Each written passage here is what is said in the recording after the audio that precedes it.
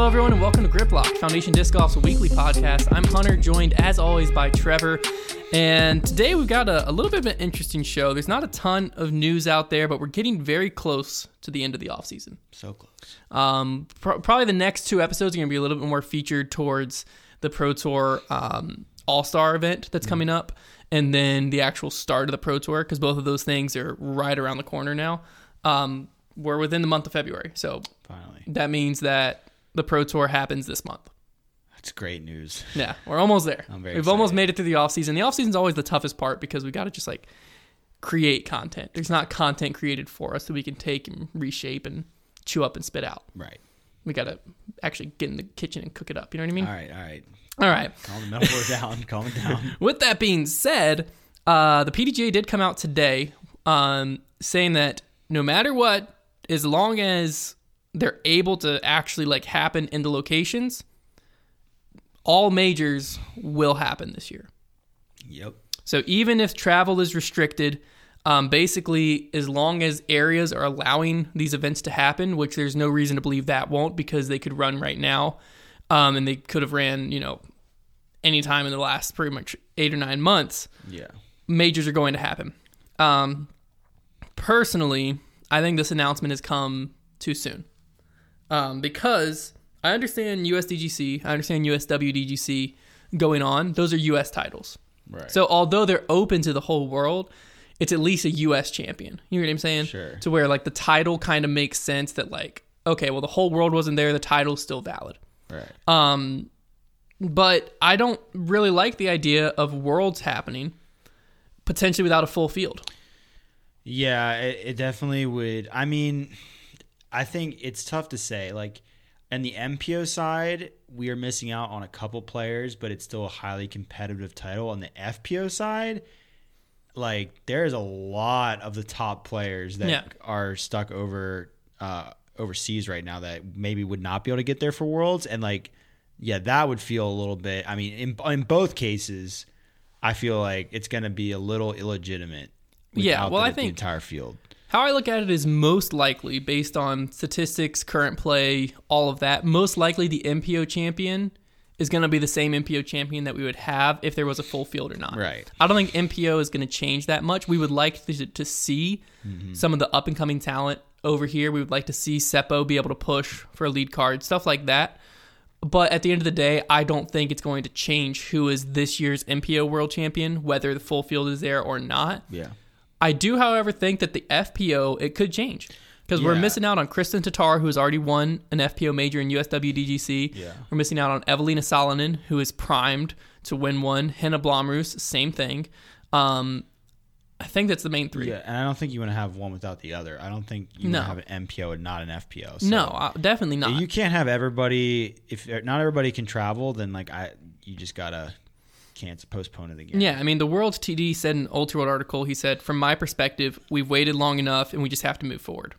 No. I don't think so, because I don't like that reasoning. Again, for USWDGC and USDGC, sure. Because that, at least it like, just the name of it, it's not Worlds. I don't think you can have a world champion in a world championships if the whole world can't be there. Well, and my thing, okay, so if they're just desperate to have another major, then just instead, in place of Worlds, go ahead and implement a new major 1 year early. Yeah. But you can't have a world champion when the whole world couldn't even get there. Yeah, that just is ridiculous. I don't like that idea. I do want to see Worlds this year. Yeah. But I would like to have seen this decision made for Worlds specifically more in like April range. Yeah. Or something where we have a good idea of like, is there going to be like a vaccine? Is there going to be something like a vaccine passport or a work visa that allows people from Europe and stuff over here? Sure. If there's an option for players to get over here and players choose not to take it, I'm fine with that. Yeah. You know what I mean? If we don't have a European or even a Manabu Japanese or even Australian, New Zealand, if we don't have a non-US presence at Worlds because the players chose not to, I'm completely fine with that. If there is some type of easily accessible way that like the sponsor could pay or the player could pay and get here, then sure, let's run it. Let's do it. Because then it's up to the player's choice. But as long as there's no option of the player where they can't be here, then I don't see how we can run a world championship without it. Yeah, I would agree. Yeah, it really is the FPO side. MPO, but you can't have one without the other. Another thing that I found interesting from this announcement article was USWDGC is being held in California. Mm-hmm. California's obviously been under a stay-at-home order for a long time. That just recently got lifted, but there are apparently special rules and regulations for professional sporting events that the TD says will allow this event to happen. But almost in that same breath, in the same sentence, Ultiworld pointed out that some of the parks that are being used for U.S. Women's haven't approved the tournament yet, and U.S. Women's is in May. Yeah. So for a major, 3 months out of a major, and to have some of the courses not approved by the Parks and Rec department yet is kind of interesting, especially for the PDGA to be like, yeah, they're happening. Yeah. Straight up, period. I think it's interesting that they're banking on trying to get approval based on it being a professional sporting event. I hope that disc golf is legitimate enough to qualify under that, but that's interesting because is that rule based off of the teams playing at the Staples Center? I feel like they made that law based around that, not certainly not disc golf tournaments at public parks. Yeah, it's going to be up to local government to really recognize disc golf as a professional sport. Yeah, and it's a whole different game because the other professional sports, if we're talking about basketball and hockey, which are happening right now, they're being played in a private arena. Mm-hmm. It's not. It's very much different. Super interesting for them to be that confident. I think it was the TDs that were making this statement. Mm-hmm. Yeah. So obviously they are, wanted to happen so bad that I'm sure they're just speaking with overconfidence on the matter. But I mean, there's no predictability. So I don't know why they would talk with such certainty unless they know something we don't. I would say the only thing I can think of is maybe some of the courses that aren't approved yet are non-necessities. Maybe they we have can a backup plan, maybe. Yeah, either have a backup plan or be okay, we'll just run the pro weekend this weekend and AM weekend the next weekend. Or, I don't know. There's no real information as far as what their backup plan is, but I did find it interesting that they threw that into this article too. So majors are happening is what the PDGA is saying, but then there's uncertainty of the rest of the world for the most part, mainly European. Traveling here, that's kind of up in the air, and then there's the up in the airness of USWDGC being able to have all the courses. Mm-hmm. So to me, this announcement's too early. I don't really understand why. There's not really a reason for it. Yeah, I mean, as a fan, I'm stoked. Cool. We're guaranteed to watch majors this year. That's amazing, mm-hmm. But I just don't know if that's the right decision for right now. But regardless, speaking of decisions for right now, we have seen something kind of interesting that I think is a bit too soon for the sport. Mm. But we'll let you get your opinions on it too. Basically, we're talking about EV7. Oh, yeah. So EV7 is a new company that is focused only on making putters. So the first putter in their lineup is the Penrose and is available for pre-sale right now, both to the general public and to manufacturer, or to retailers, excuse me. So first off, before we get into some of the other stuff with this, what are your thoughts on a manufacturer only making one speed of discs, being a putter? Even we haven't seen it yet, but a mid or a driver. What's the thought process? So there? First of all, what the heck is a Penrose? That's what I want to know. It sounds kind of cool, but I don't know what it is. So if I'm incorrect, the whole thought behind this, Drew Gibson, who's now kind of their cover boy, mm-hmm. Has been a proponent as of late for trying to be sponsored for one type of disc. Now, in my opinion, the reason that is not a good model for disc golf, number one, even in ball golf, it's very rare that something like that happens. There are a few companies who will let you play with other manufacturers' clubs if they're not really focused on trying to sell that club. Yeah, but it's not very common anymore. And I think what EV7 is they're kind of thinking along the lines of Scotty Cameron. For which of you, if you don't know, Scotty Cameron is a ball golf putter. They're highly regarded as one of the best putters made, but they're owned by Titleist. So they're, even though it may look Titleist players are carrying Scotty Camerons, they have a different putter. They're owned by Titleist. Were they originally owned by Titleist? I don't believe so, but they were acquired long ago. So. Okay. And then here's the thing, if EV7's model was like to be so good that they were going to get acquired by somebody. I don't think the disc golf disc is complicated enough. I mean, a ball golf club, it's a stretch to say. I mean, the technology is a little bit different because they can do quite a bit compared to what you can do to a disc. But even there, it's a stretch. And disc golf, it's really a stretch. If you're going to tell me that you've made some kind of mold that is different than the rest, or certainly some kind of plastic, a baseline plastic that feels that much different than the rest, I will be shocked. But the interesting thing we read today is that Drew Gibson is telling us that it's, in his words, weighted differently. Yeah. Now those were like, I was kind of like on the whole EV7 thing. I'm like, it's ambitious. I don't think it's going to sell a bunch at the beginning. I don't think it's going to really hold on, in my opinion. But I'm curious to see what happens as just an enthusiast. Yeah. But I'm thinking whatever. But then I heard those words, it's weighted differently. And he said, as soon as I picked it up, I could tell the difference right away. Now, he said this after being sponsored by them. So like marketing wise, he's claiming to have said this, and that's why he got sponsored by them. But all this is released. Come out after. Yeah, all is released now. So like I'm taking it with a grain of salt. But the word choice is like big claims. If I pick that thing up and I can't tell the difference between that and a DX AVR, you're in trouble, Drew. Like now my hopes are up. So now I'm very curious. But long story short, I think it's not going to work. Well, one thing I want to focus on is back to your Scotty Cameron reference, because that's kind of where this whole idea has come from. Who was Scotty Cameron? He's just a guy who designed putters. So, like, was he well known before the Scotty Cameron putter became a thing? Okay, so this is all. I think a lot of this I might be sure on, but I might be talking nonsense. So just I probably should have asked you that question so you could have like people. It just came to my mind. I think this is what I know. Their design, like it was a designer from California. He designed these putters.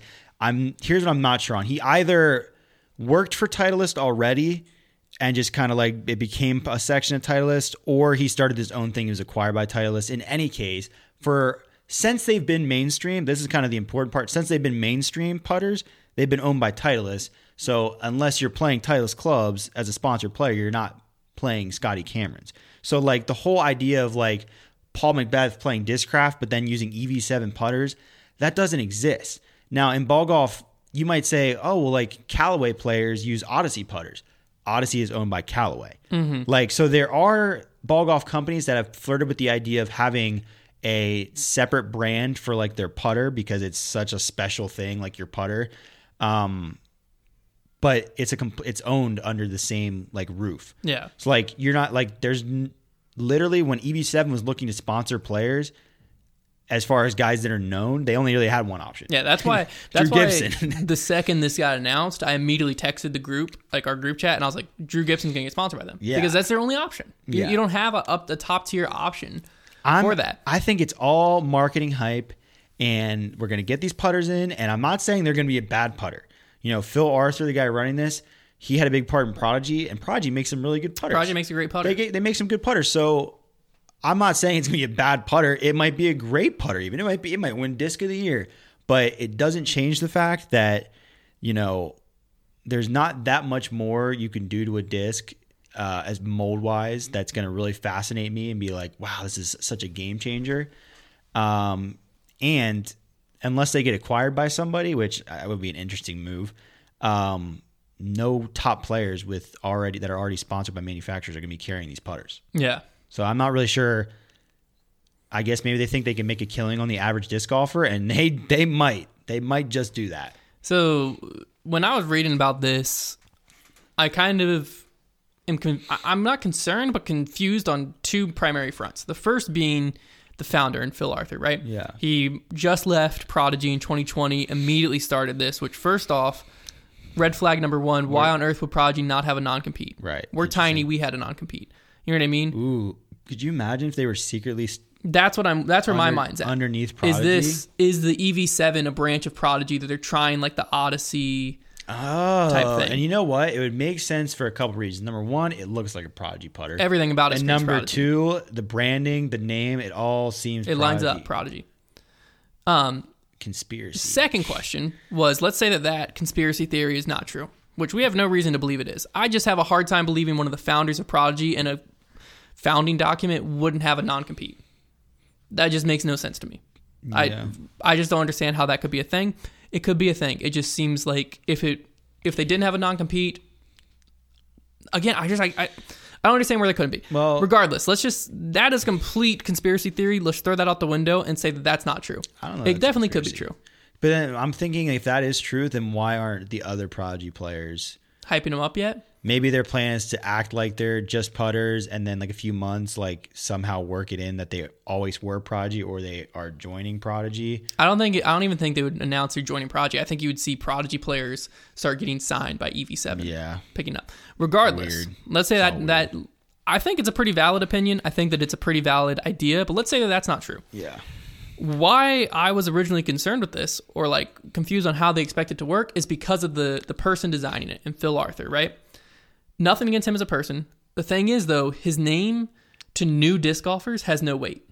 Yeah. If you're in the disc golf world, you know about him with Prodigy, you know about a little bit of his history, you know he's got a background. Yeah. His name to a new disc golfer, nothing.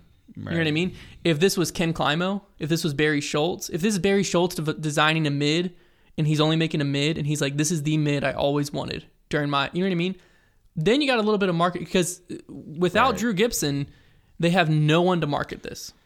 Yeah, so their whole marketing thing was built off the back that they only make one disc. But that's what I'm saying, is I think without Drew Gibson, there's no hype around this, because there's no one to hype it up. There was still a little bit of hype. Because a very small no bit. company has tried doing that. But what I'm saying is, I don't think there's enough hype without Drew Gibson. Even with Drew Gibson, I don't know if there's enough for it to be sustainable. If it was a big name, like if it was a Ken Climo, if this was Paul years from now, if this was Ricky years from now, where they're out of the sport and then they come back and design something, right? That holds a little more weight because their name is super relevant because of what they did in their playing career. Yeah. He's a world champ, but he's not going to be super recognized as a world champ. Connor, go ahead and look up Scotty Cameron so we can clear the air on that, so we don't sound like idiots. Regardless, I'm going to move on to Drew Gibson. What about it? Just look up the brand Scotty Cameron putters on like Wikipedia and see like when they were founded and acquired. I'm just curious.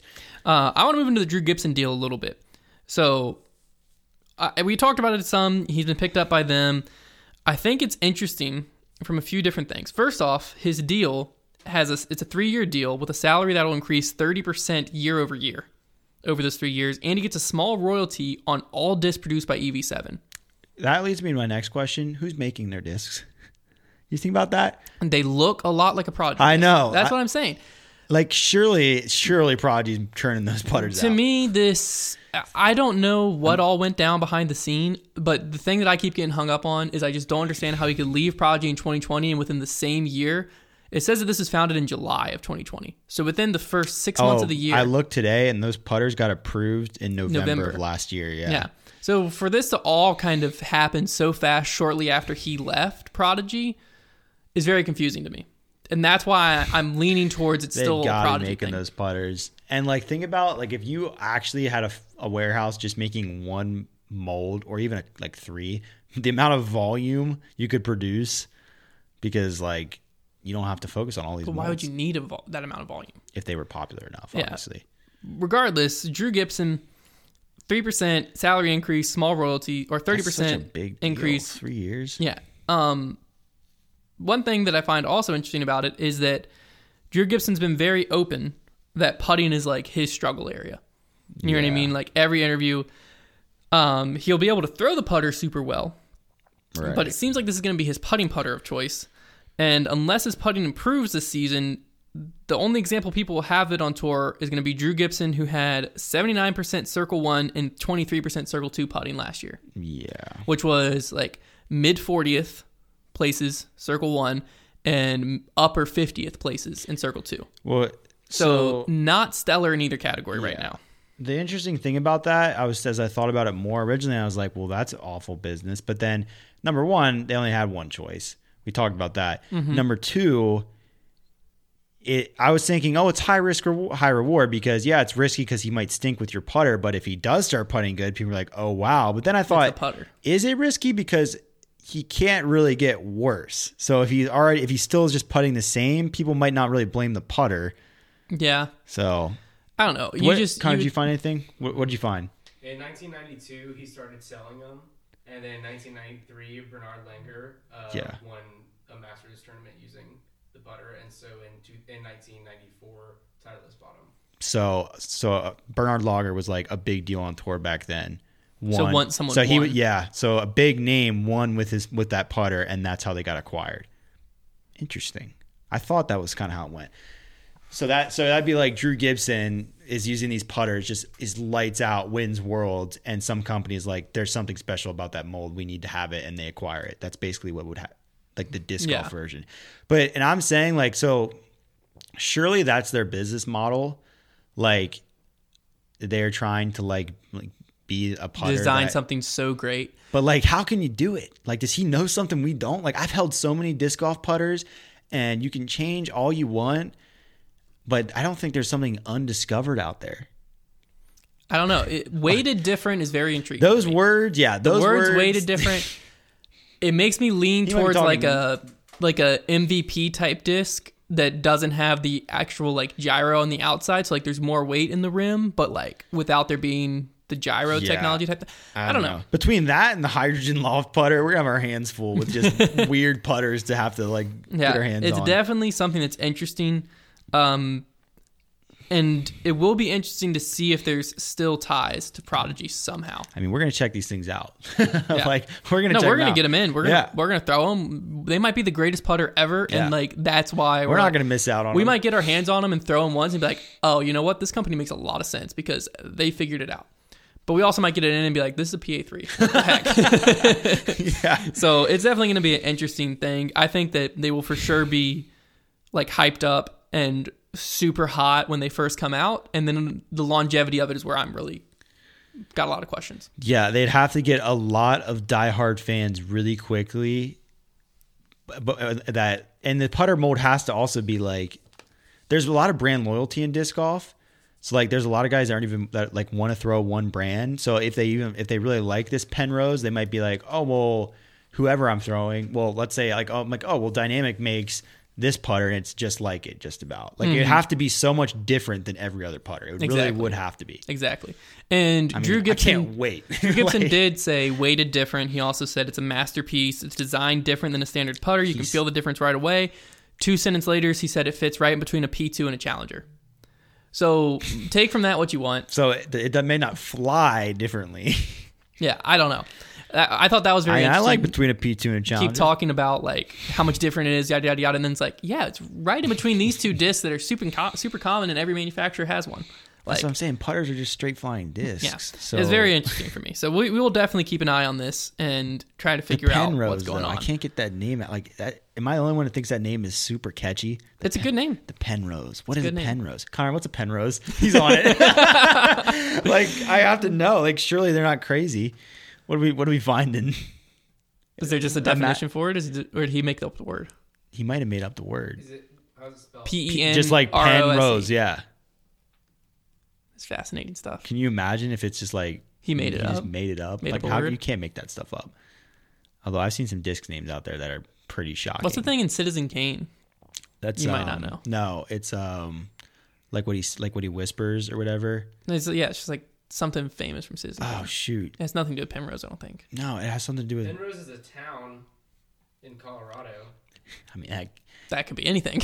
Maybe that's it. Maybe that's where he's from. Maybe. Or you could do a Penrose tile that says any of a finite number of shapes that are components of a specially non-periodic 2 or 3-dimensional tiling. I mean, that's got to be it. There's something with tiling that makes a lot of sense. That doesn't even sound like English. No, but like think it through that. It's weighted different, and we're finding about Rosemary. Penrose. I think that's what he says. Rosemary, dead on. Yep. Okay. Thank you.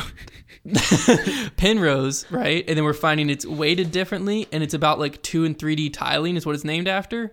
Come on, that's not a coincidence. Maybe it's just in Colorado. We just look it up like, oh, he's from Colorado. Never mind. That's wild, dude. I'm intrigued by this putter. I am too. We're definitely. This is what I've been saying. This that like. Oh, you can't check it out, Mr. Dynamic. I mean, I'm still gonna hold it. I'll throw it all over you. I'm not gonna throw it, but I'll still hold it because apparently, if I pick it up, it can also be named after Sir Roger Penrose, who was a British mathematician and theoretical physicist. Maybe the Penrose theory or something. Noted for his investigation of black holes. Whoa. I've been saying This this futuristic that tech like here. disc marketing needs to shift. Like everybody's marketing is like they're just coming out with new molds. When like I think the future of disc marketing is like technology, whether it be plastic or like we saw with the impacts we released, they had those little notches little in there, cross-hatching. like stuff like Cross-hatching. that. Because like there's so many molds that have already been made, but I feel like there's more possibilities with plastic blends and with. I mean, claiming whatever the heck this guy's about to claim about his putter and different weight distribution. Like, that's the kind of stuff that, like, gets you excited. And Yeah, it where might you're be like- a hoax. It might be a hoax, but I want to see it. Everyone's talking about this putter now, Yeah. simply because of it. If you look at the plastic Interesting. and stuff, it looks normal. But Fascinating. before we jump into Trevor's Firefest trivia, I want to putter. super quick talk about the Blue Ridge Disc Golf Tour. We just announced this today. If you're listening to the podcast, technically yesterday, but when we're recording it, we just announced it. We're super excited to be able to bring this. It's basically a mini tour for the Blue Ridge general area. 8 events going to be happening this year, and then an invite only based on points you accrue throughout the 8 events. Invite only, $10,000 added finale. First year of this tour, we're partnering with Blue Chip Technologies. It's looking super promising. The reasons we wanted to bring this to fruition, I'm bringing out all the big words. Yeah, a crew is really good. I looked at Connor like, did you hear that? Put my going. college art degree to test here. Reasons for wanting to create this tour. First and foremost, we wanted to promote the TDs and events in the area that were already killing it and basically find a way to group them together and make it more sellable, like a more sellable product to raise additional added cash to kind of take that burden off of them so we could get all the events to a B tier by selling the whole package. And then if they wanted to raise additional added cash, they could do so. So the tour was able to raise enough for all 8 events to be guaranteed a minimum of $1,000 added cash, as well as the $10,000 added finale. And then if the TDs are able to raise that additional $1,000 that they normally get, then now their event has $2,000 added. Mm-hmm. So that was the first and foremost reason, is we thought it was a great way to kind of use our platforms to push these local tournaments and local tours and local tournaments and group them together into a tour that we could then sell. We thought that would work really well, and we're super excited to give that. We also wanted to give the players in this area a chance to regularly be on coverage, because that is going to be a big thing for these players. There's a lot of great players in this area. Most of them are sponsored somewhat, a lot of the top ones, but there's also a lot that are up and coming that are just unnoticed by sponsors, and getting them regularly in front of the camera to where you can compare them to some of the other good pros in this area, like a Cody Bradshaw, a Charlie Bearhorst, some of these others, JJ Burns, Justin Rozak, being able to compare these up and coming players to them week in and week out on coverage, and some of the other touring pros that might end up coming in. I'm sure Corey Ellis will probably come down some. I could see Barry Schultz coming up, players like that. Being able to really compare these players, I think that could go big towards helping players' reputation. Yeah.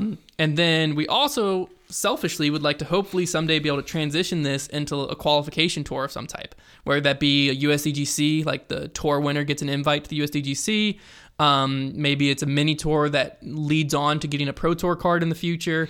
Who knows what other opportunities may come, but we knew starting this now, when a lot of this qualification stuff is kind of still up in the air and up for grabs, was going to be beneficial, because the more we're able to build it out and the more serious we're going to be taken on the disc golf scene, the more likely we'll be able to offer something like that to a player.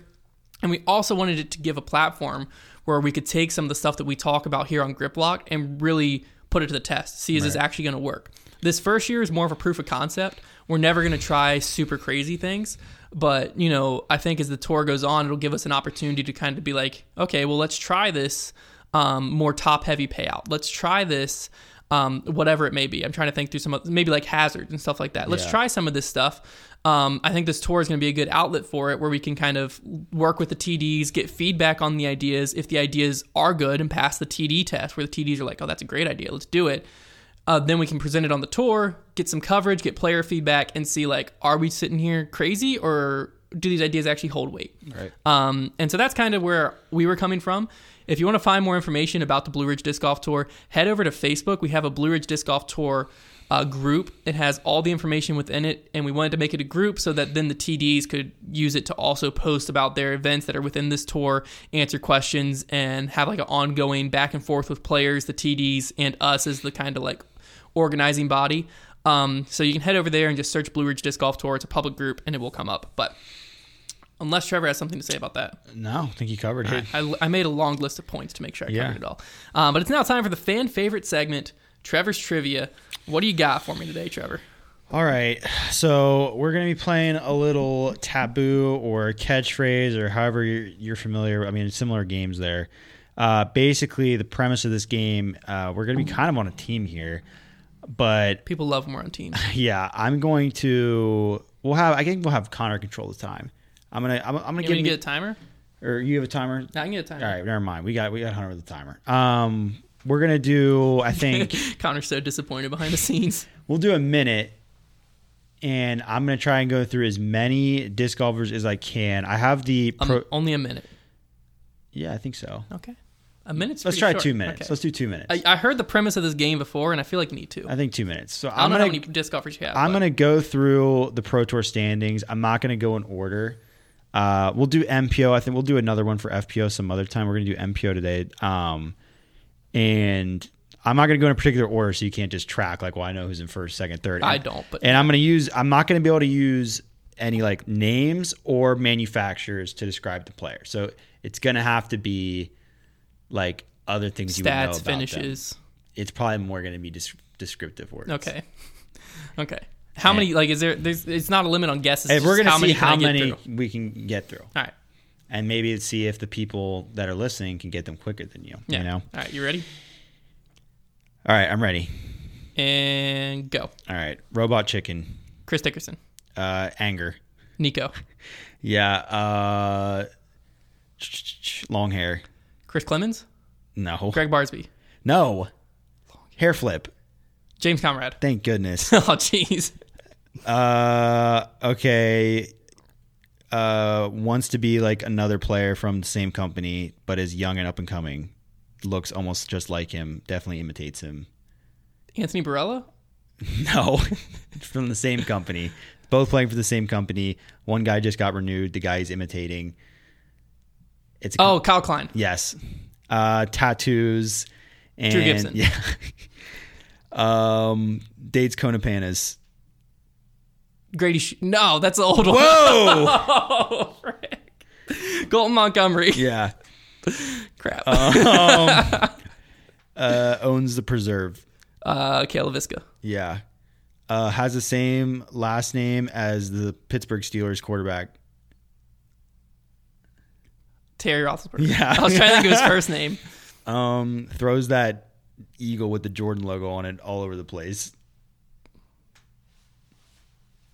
I've definitely Forehands seen the it disc. all over the place. Also, used to throw Scorpiuses all over the place. Barsby. Yeah.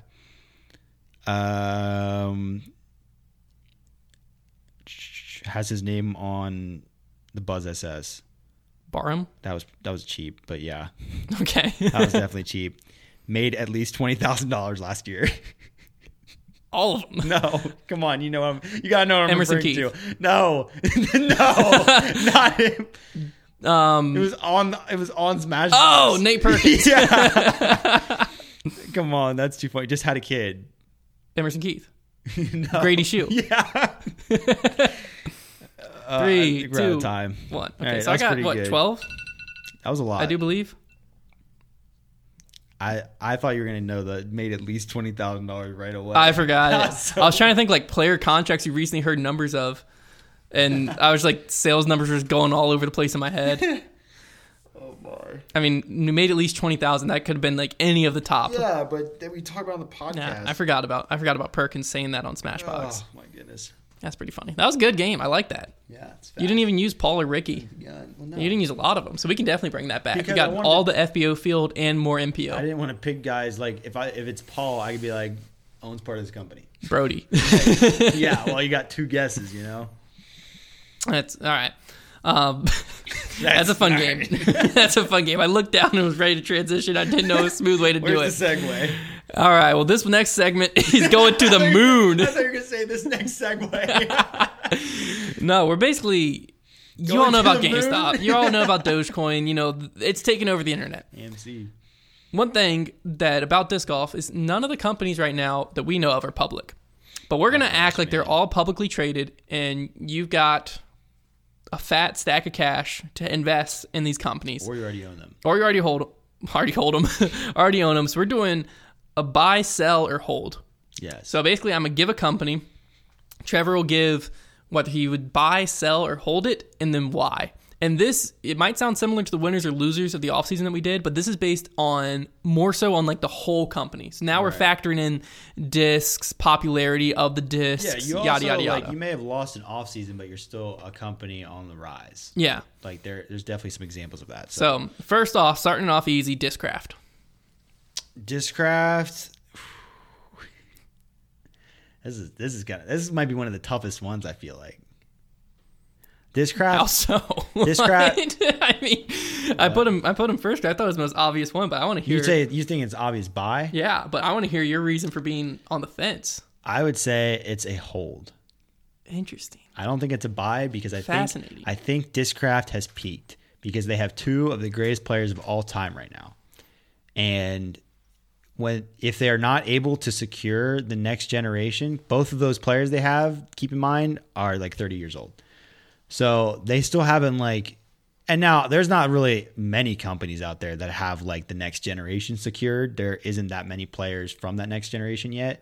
So I'm not saying like they're behind or anything, but I'm not, even though they're on a very much an upwards trend still, like I'm not saying they're plateaued. So I'm saying you hold the stock, you hold it, but I'm not buying it right Literally now. like 5 seconds ago, we're basically saying they plateaued. I think their climb. You said was they like, peaked. Their climb was That's like exactly what their you climb said. was more like this, and now it's like this. So they haven't peaked. So it's a slow one. It's not worth the risk of buying right now. You're holding it if You're you crazy. have it, and you're not quite going to sell it yet.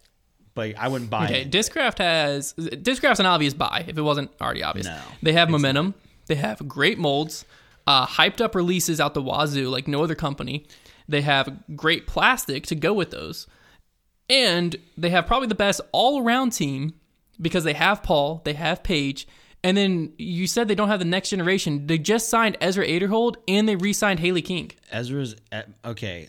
Both of those players are not completely proven. But neither are not proven. There is no When I reason... talk about the next generation, I meant like a guy like Eagle, who already is like a top 5 player, and he's super young. But you also have to remember That's what I that meant. Paul and Paige's career have probably 8 to 10 more years. You have no idea if that's true. I mean, they could get hurt, sure, but any player could get hurt. I mean, age is a thing.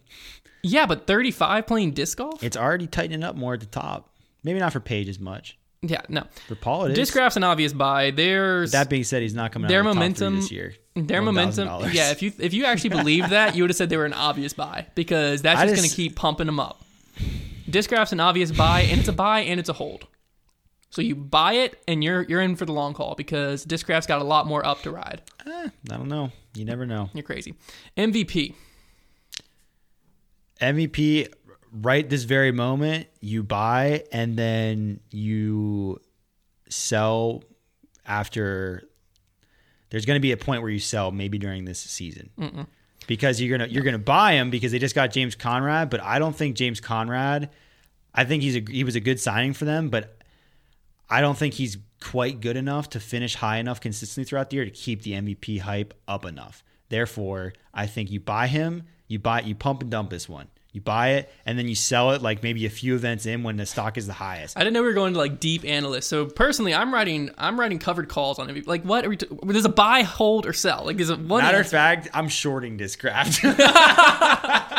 All right, I'm going on Wall Street bets and we're screwing Trevor. Okay, MVP is a buy. To me, it's a no-brainer. I said it was a buy. Yeah, but I an think immediate sell. They're making we've got their product in. They're making some seriously quality discs, especially Streamline. Mainly because Streamline doesn't have that same stigma of like being a gyro mold, and they're still in the great plastic that MVP makes. Their plastic feels amazing. Plastic's good, yeah. They're definitely on the rise of popularity, and I think that James Conrad is only the tip of the iceberg for them because I think that once James Conrad gets out on tour, it's going to break that stigma, and I think that he's the first of several signings we're going to see over the next few years that are going to keep them on the rise. Don't think so. To me, MVP's a buy. If you want to get as technical as Trevor, you wouldn't buy it right now because it probably is inflated from the James Conrad hype. You would have bought it 6 months ago. But it's true. I mean, we're not getting that technical. It's buy, sell, or hold. You never told me whether or not to get technical. Buy. Buy. And that's Rich. What You're is the Kramer? finance guy. What's his first name? Huh? Kramer. From Seinfeld? I mean, I get where that would come off. No, from he's an investing show. It doesn't matter. He like hits a button. It's like buy. Oh, I know what you're talking about. The one that's like screams. John There's or always James. red in the face. Yeah. Okay. Yeah. All right. Prodigy. Ooh, that's a tricky one. Yeah, it is. That is the trickiest one. I changed my answer on this one 3 times. I was writing this. If you have Prodigy, if you have Prodigy right now and you've had it for a while, do you sell it or do you hold it? Their team is young and decent right now. I think if I have Prodigy right now, I'm selling it. So you're selling Prodigy. I'm selling Prodigy. Why? Because I think their price right now is as high as it's going to get. Because the last time they signed a team the last time they had a good offseason was when they started and they signed every good player under the sun, and it went downhill from there. And I rest my case. Yes and no. So I put Prodigy at a take hold. that to the bank. I put Prodigy at a hold simply because You could. Prodigy's had a ton of good talent.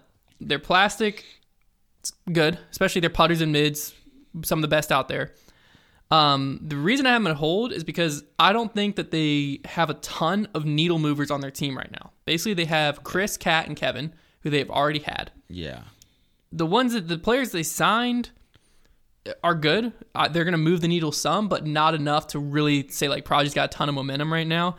So I think they're just going to continue on the same pace.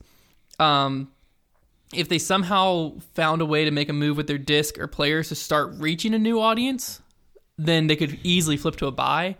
Part of me thinks the answer to this might be kind of in their Spectrum plastic, if they can find a way to produce that more. And also, I don't fully know what's going on with it, but all of my Prodigy discs that I have oil coming out of them, like where they're all like cloudy and they feel like kind of grippy from it, but it also leaves this residue on your hand. I've never had that happen, and we used to be sponsored by Prodigy. Maybe it's just like the humidity in my house or something. It must be. I've got 65 Prodigy discs at my house, and 58 of them are like that, and the other 7 are PA3s and baseline. I had a lot of Prodigy plastic. Connor's nodding his head aggressively. Really? I had a lot of Prodigy plastic. It's not their baselines; they're 400. I know, sitting around my dorm in college because that's what we threw. Even the Spectrum stuff that we got custom stamped foundation is in the same way. That's interesting. But I will say, if you're not like hanging on your wall, and it's not a collector item. It feels great throwing because it's actually like it almost adds like you put your hand in a chalk bag type texture to it. I almost want to change my answer based on the fact that I think they own EV7 to a buy. EV7's on this list. Oh, okay. I put them here because I figured we could do it. So next up, for electric. No, it's actually Volt Evolution. 7. I read it. Okay, dang. All right, continue. I think 7's for like 7 days a week, so you're supposed to evolve all the time. All right. Innova, big sell. Because their stock's declining and it's going to keep declining. Yeah, I agreed. I said sell. I didn't say big sell. Innova's tough. So recent years, we've definitely seen their popularity start to decline. But at the same time, on the flip side of that coin, they're not going anywhere. The Destroyer is not going anywhere. They're not going anywhere. The Firebird, it ain't moving anywhere. Those molds are... The Rock 3, the AVR. I feel like the young disc golfers are not throwing Innova like we did when we were That's why I put it at a sell. So like 20 years from now, it could be real trouble. But it just depends if they're able to sign some up-and-comers. I don't even know if it has to do with signings. They signed Ricky. I think it has to do Ricky more... is not as big of a needle mover. He's not as marketable as some of the other... I would rather have a Kevin Jones, a Paul, even a Chris Dickerson. Not Kevin. Kevin's not moving the needle more than Ricky. Maybe not more, but he has more potential to. Possibly. I think.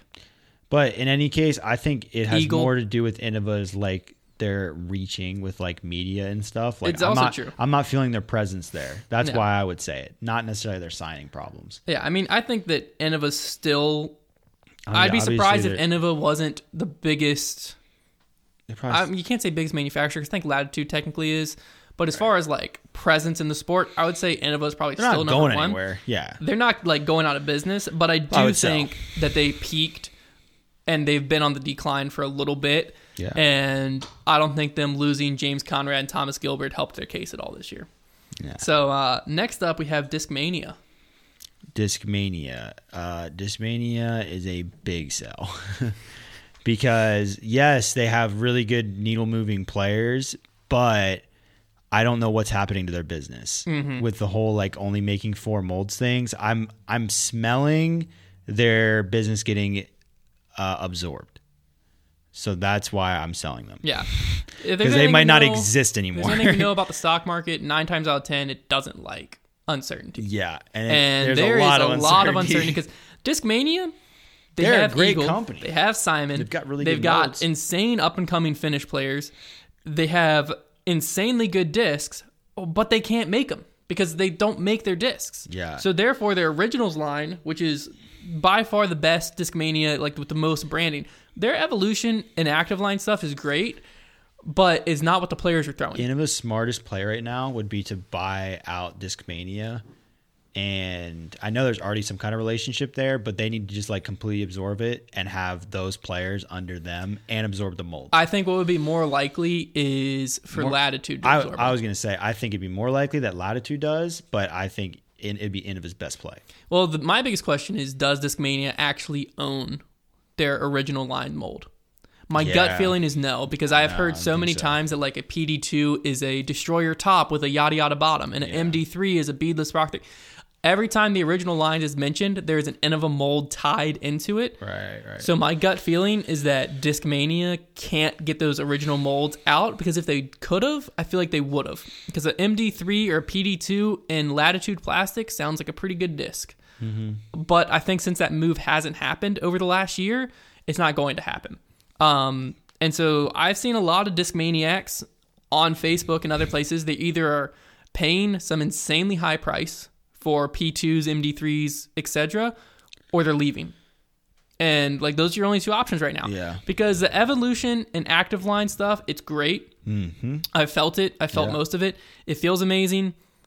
But at the end of the day, their players haven't made a name for themselves on those discs. They've made a name for themselves on the originals. Right. And that's what everyone wants from Discmania. Mm-hmm. And not being able to provide that makes it a sell for me, because there's too much uncertainty that like Discmania a year from now could be cranking out original lines and be back to pumping, just flying upwards. But this is going to be a very tough year for Discmania. Yeah. Because they've announced that basically starting this year off, they're bringing only 5 original line discs in. And we know, I think the MD3 and the DD3 have kind of been announced that those are coming soon. The other 3, I would imagine, is going to be like the P2. I would hope the FD3. And like, what do you choose? Because like the FD, the FD3. It's tough. There's so many. MD4, I mean, I don't know what they're going to end up doing, but regardless, everyone's going to want more. Yeah. And they can't do it. So that was a easy one for me, but unfortunate at the same time. Dynamic discs. Oh man, dynamic. Maybe I should have Connor answer this one instead of you. Well, okay, I'm gonna Wearing give a you. dynamic hat. Yeah, I understand that I'm gonna be accused of bias. Unbiased. But like, I'm gonna say buy, and you're gonna go, well, duh. But then I'm gonna explain it. The reason I don't think it's an obvious buy. No, I'm saying, well, duh. because Everybody's you're assuming sponsored. I'm gonna say Okay. buy. Sure. Here's why I would say it's a buy, and it's because. Number one, I Trevor's just played foot. footsie on the table. Number one, it's because their marketing and branding is on point. They have that figured out. They have the whole media side figured out, which is one of the hardest things for some companies. Now that I've gotten my hands on the discs are good. There's no denying like those discs are good. And they're basically like in a spot right now where it's pretty apparent they're trying to make a big signing. So I think it's a matter of time. I think it's just a matter of time before it'll probably be next offseason where they make a big signing. So obviously you buy because it's probably cheap right now, and it's going to explode when they make that big signing. Like there's an inevitable, even if it's not even a huge needle mover, it's inevitable that they're going to go up because they're going to make a signing. Like they're basically sitting there ready for it. Yeah, they're not going to go down. That's the other reason it's an obvious buy. They're not going anywhere. They have a solid team. That's what I put them as a buy, simply because they're doing well and doing just fine without that face of the company player. Right. To where a lot of other companies are relying on that face of the company, that one singular player. That's why I put Dynamic as a loss this offseason. But I think that as a company, I'm more confident in the future of their company than a lot of other ones, because a player's contract can come and go just like that. And, as quickly as some players come to companies, they can leave immediately, and that will really hurt.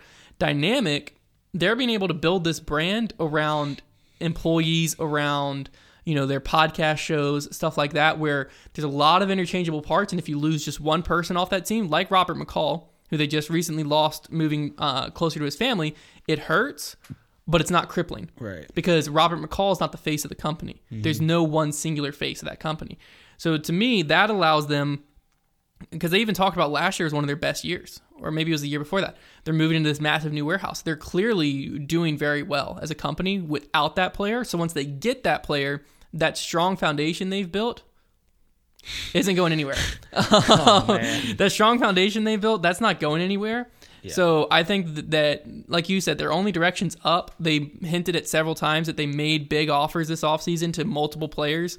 I think they wanted every free agent that was out there. For some reason, they weren't able to land any of them, but they're going to land one soon. And once they do land that person, then Dynamic's going to be, a force to be reckoned with. Sure. So yeah. These next two, I think we can kind of go through quick.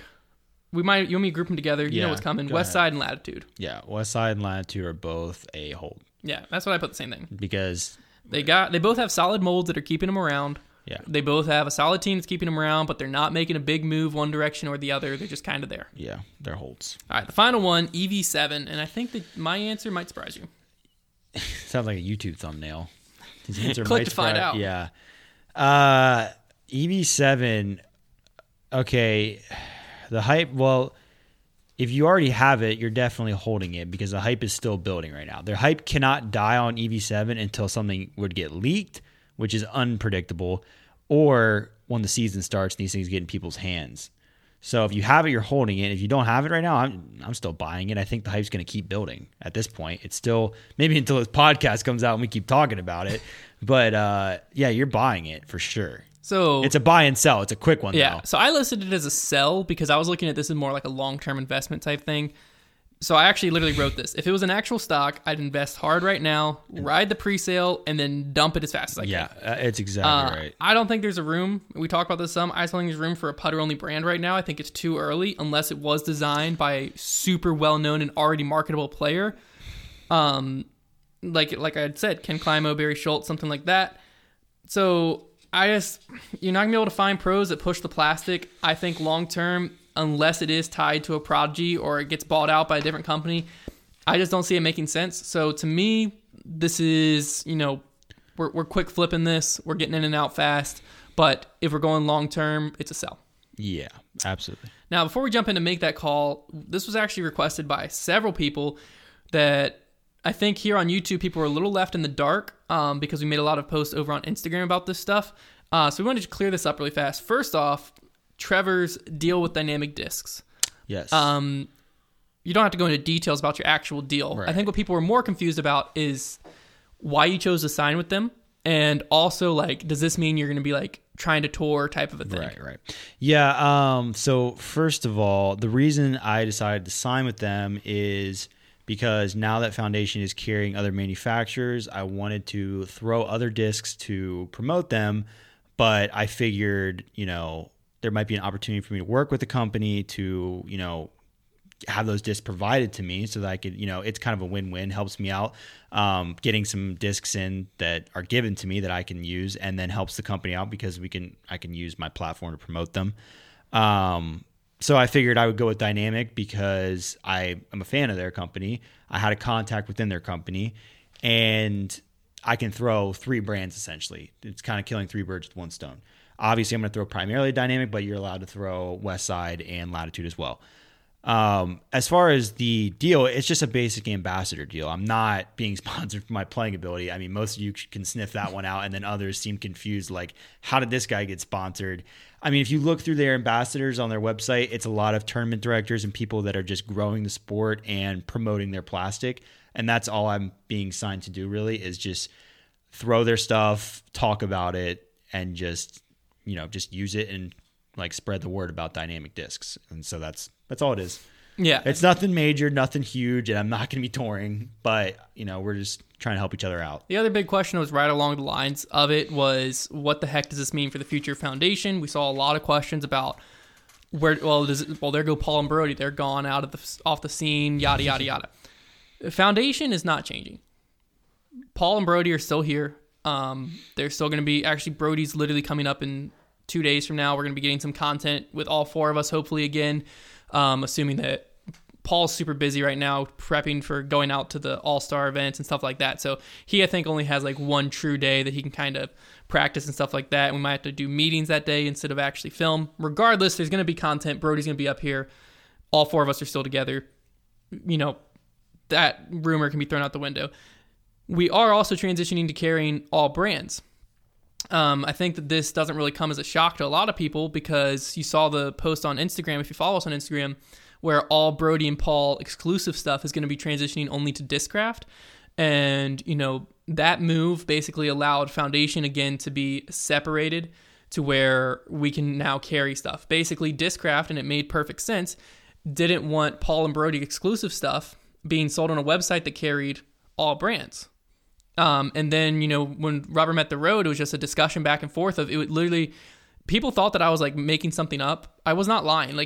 We got customer service emails and calls about the Get Freaky drops, and Discraft got customer service emails and calls about our McBeast and other drops, and it was very confusing to the customer. Every time Brody would post something about a drop, some of the first comments were, "Is this on Foundation's website or Discraft's website?" And that's not good for either of us. So after talking more and more, it just made sense to make that transition, and then that transition opened the door for us to be able to start carrying other brands again. As far as our custom runs and stuff, the same amount are going to be happening. The patrons are going to get the same benefits that were promised. Nothing's changing there. The only change is the stamp designs are going to be Foundation heavy over Brody and Paul heavy, and not even all of them were planned on being Brody or Paul heavy. Very few were.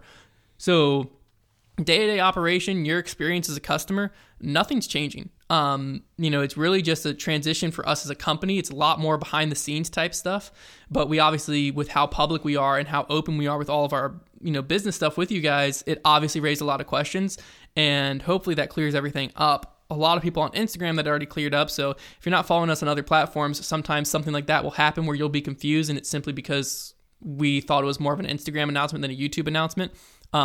But if you listen to this podcast, hopefully that makes sense now. And it's finally time to transition into the last segment of the day, Make That Call. Right. Now, I need to start this off. Emergency press conference here. I need to apologize for last week. Because, well, possibly. I also need to correct myself, possibly. So the Q&A section of last week's rule, if you don't remember, basically it was the throw. Trevor, as he was pulling through, a branch knocks it out of his hand, falls down, didn't count. The Q&A section, when compared to the actual rule for what defines a throw, is pretty confusing. So the Q&A section on the PGA's website defines a throw as a throw begins when the disc is moving forward in the intended direction, meaning that my rule call last week was wrong and Trevor was right, because the disc would be moving forward before it got knocked out, and therefore not a throw, or was a throw, because you're moving it forward in its intended direction. But the actual rule states, and it's way more vague about, a throw is the propulsion and release of a disc in order to change its position. That's the definition of a throw. And then the throw rule for whether it counts or not says each throw that is made as a competitive attempt to change the lie is counted. Right. So to me, the rule is saying if the disc, if all that needs to happen is the disc needs to be propelled and released, even if you're moving it backwards in a reach back, it's still being propelled. And then even if the tree is what releases it, it still was released. See, what hinders me is the competitive attempt to change the lie. You were making an attempt. The branch what if it was my practice swing? That's where it becomes too ambiguous. Like, unless you're in disc golf, like in ball golf, you can be standing 5 feet away and take a practice swing. In disc golf, you got to be on your lie. You got to be on your lie for it really to make sense for you. And in that case, like, unless you're going to yell it, "This is my practice swing," like, you're going to have to just accept the consequences if that disc pops out of your hand. It's a throw, you know? So yeah, regardless, that's where I think that, so last week, according to the Q&A section, if it would have been his reach back that knocked the disc out, it wouldn't have been a throw. But then as Trevor states, it's the throw, the propulsion and release of the disc in order to change positions. So, like, would your reach back not be a propulsion of the disc? It sure is. I don't know. Regardless, we're moving away from that. We're just going to say last week I was wrong and you were right, that it was a throw, because of the way I worded it last week. But this week, thank you. This week I did my research both between the Q&A section and the rules section to make sure I had both fronts covered, because last week I skipped the Q&A explanation and went straight to the rules, and I should not have done that. Dirty dog. And now we learned. So this week, you step up to a somewhat soft par 4. Has a double mando, though, up about 60 feet shy of the green. You step up and you're like, you know what? I'm feeling good. I'm going to go for it. I'm going for it. That seems impossible. Straight out of your hand, it looks amazing. Everybody knows it's making the Mando. Everybody knows it's it. Out of nowhere, this crosswind picks up and it hyzers out just early, and you end up missing the Mando. As you start walking with your group, you're already upset. You get up there. I'm not even mad. I'm getting up and down for par. You get up there 60 feet away. But there's no drop zone marked. Oh, now I'm upset. So there's no drop zone marked. Now I'm real upset. Where are you playing your next lie from? And what are you throwing from that lie? Okay. So I think the obvious answer here was just to be like, oh, you just re-tee and you're throwing 3. But you wouldn't have given me the question if it's that obvious. So therefore, I feel like there's going to be some rule where it's like wherever you break the Mando line or something. I've never heard of this, though. Because there's always seems to... I feel like there's always either been a drop zone or you re-tee. But you wouldn't have given me the question if it was that easy. I'm gonna go ahead and say that you play from the line of the OB like straight across, and I'm gonna say you're allowed to take a meter relief off of that line, and you're playing 3. So where you cross the Mando line? Yeah. No, you just re-tee. All right, so I knew the rule, but I just overcomplicated you're on the tee throwing 3. That's funny. Because if no drop zone been marked, you must proceed back to the previous line. Just try to reverse, like... No, I, in my head, always thought the rule for a Mando that a drop zone had to be present. Oh, I know. I'm pretty sure I played events where you re-tee. That's why I thought that, but then I was like, no, wait. I was just like sitting there and I was like, that's fascinating. I always thought, like, every time I've made a Mando, I put a drop zone. Yeah, no, I think I'm pretty sure I've played courses where you retweet. Retweet. Yes. I've always, I don't know. I just thought a drop zone was like a mandatory thing. That wasn't supposed to be a pun. It's like a double pun. All right, continue. That was all I was saying. So that's why it still stumped you. So it worked. I played reverse psychology on myself and got it. All right, well, that's going to wrap it up for this week. Hopefully this podcast was at least fun to listen to and also cleared the air on a lot of random stuff. And also, we got a little speculation conspiracy theory going there with EV7. We'll keep you filled in on that because that could just be fascinating. Who knows? But that's going to wrap it up. Thank you guys so much for listening, and we will talk to you all next week.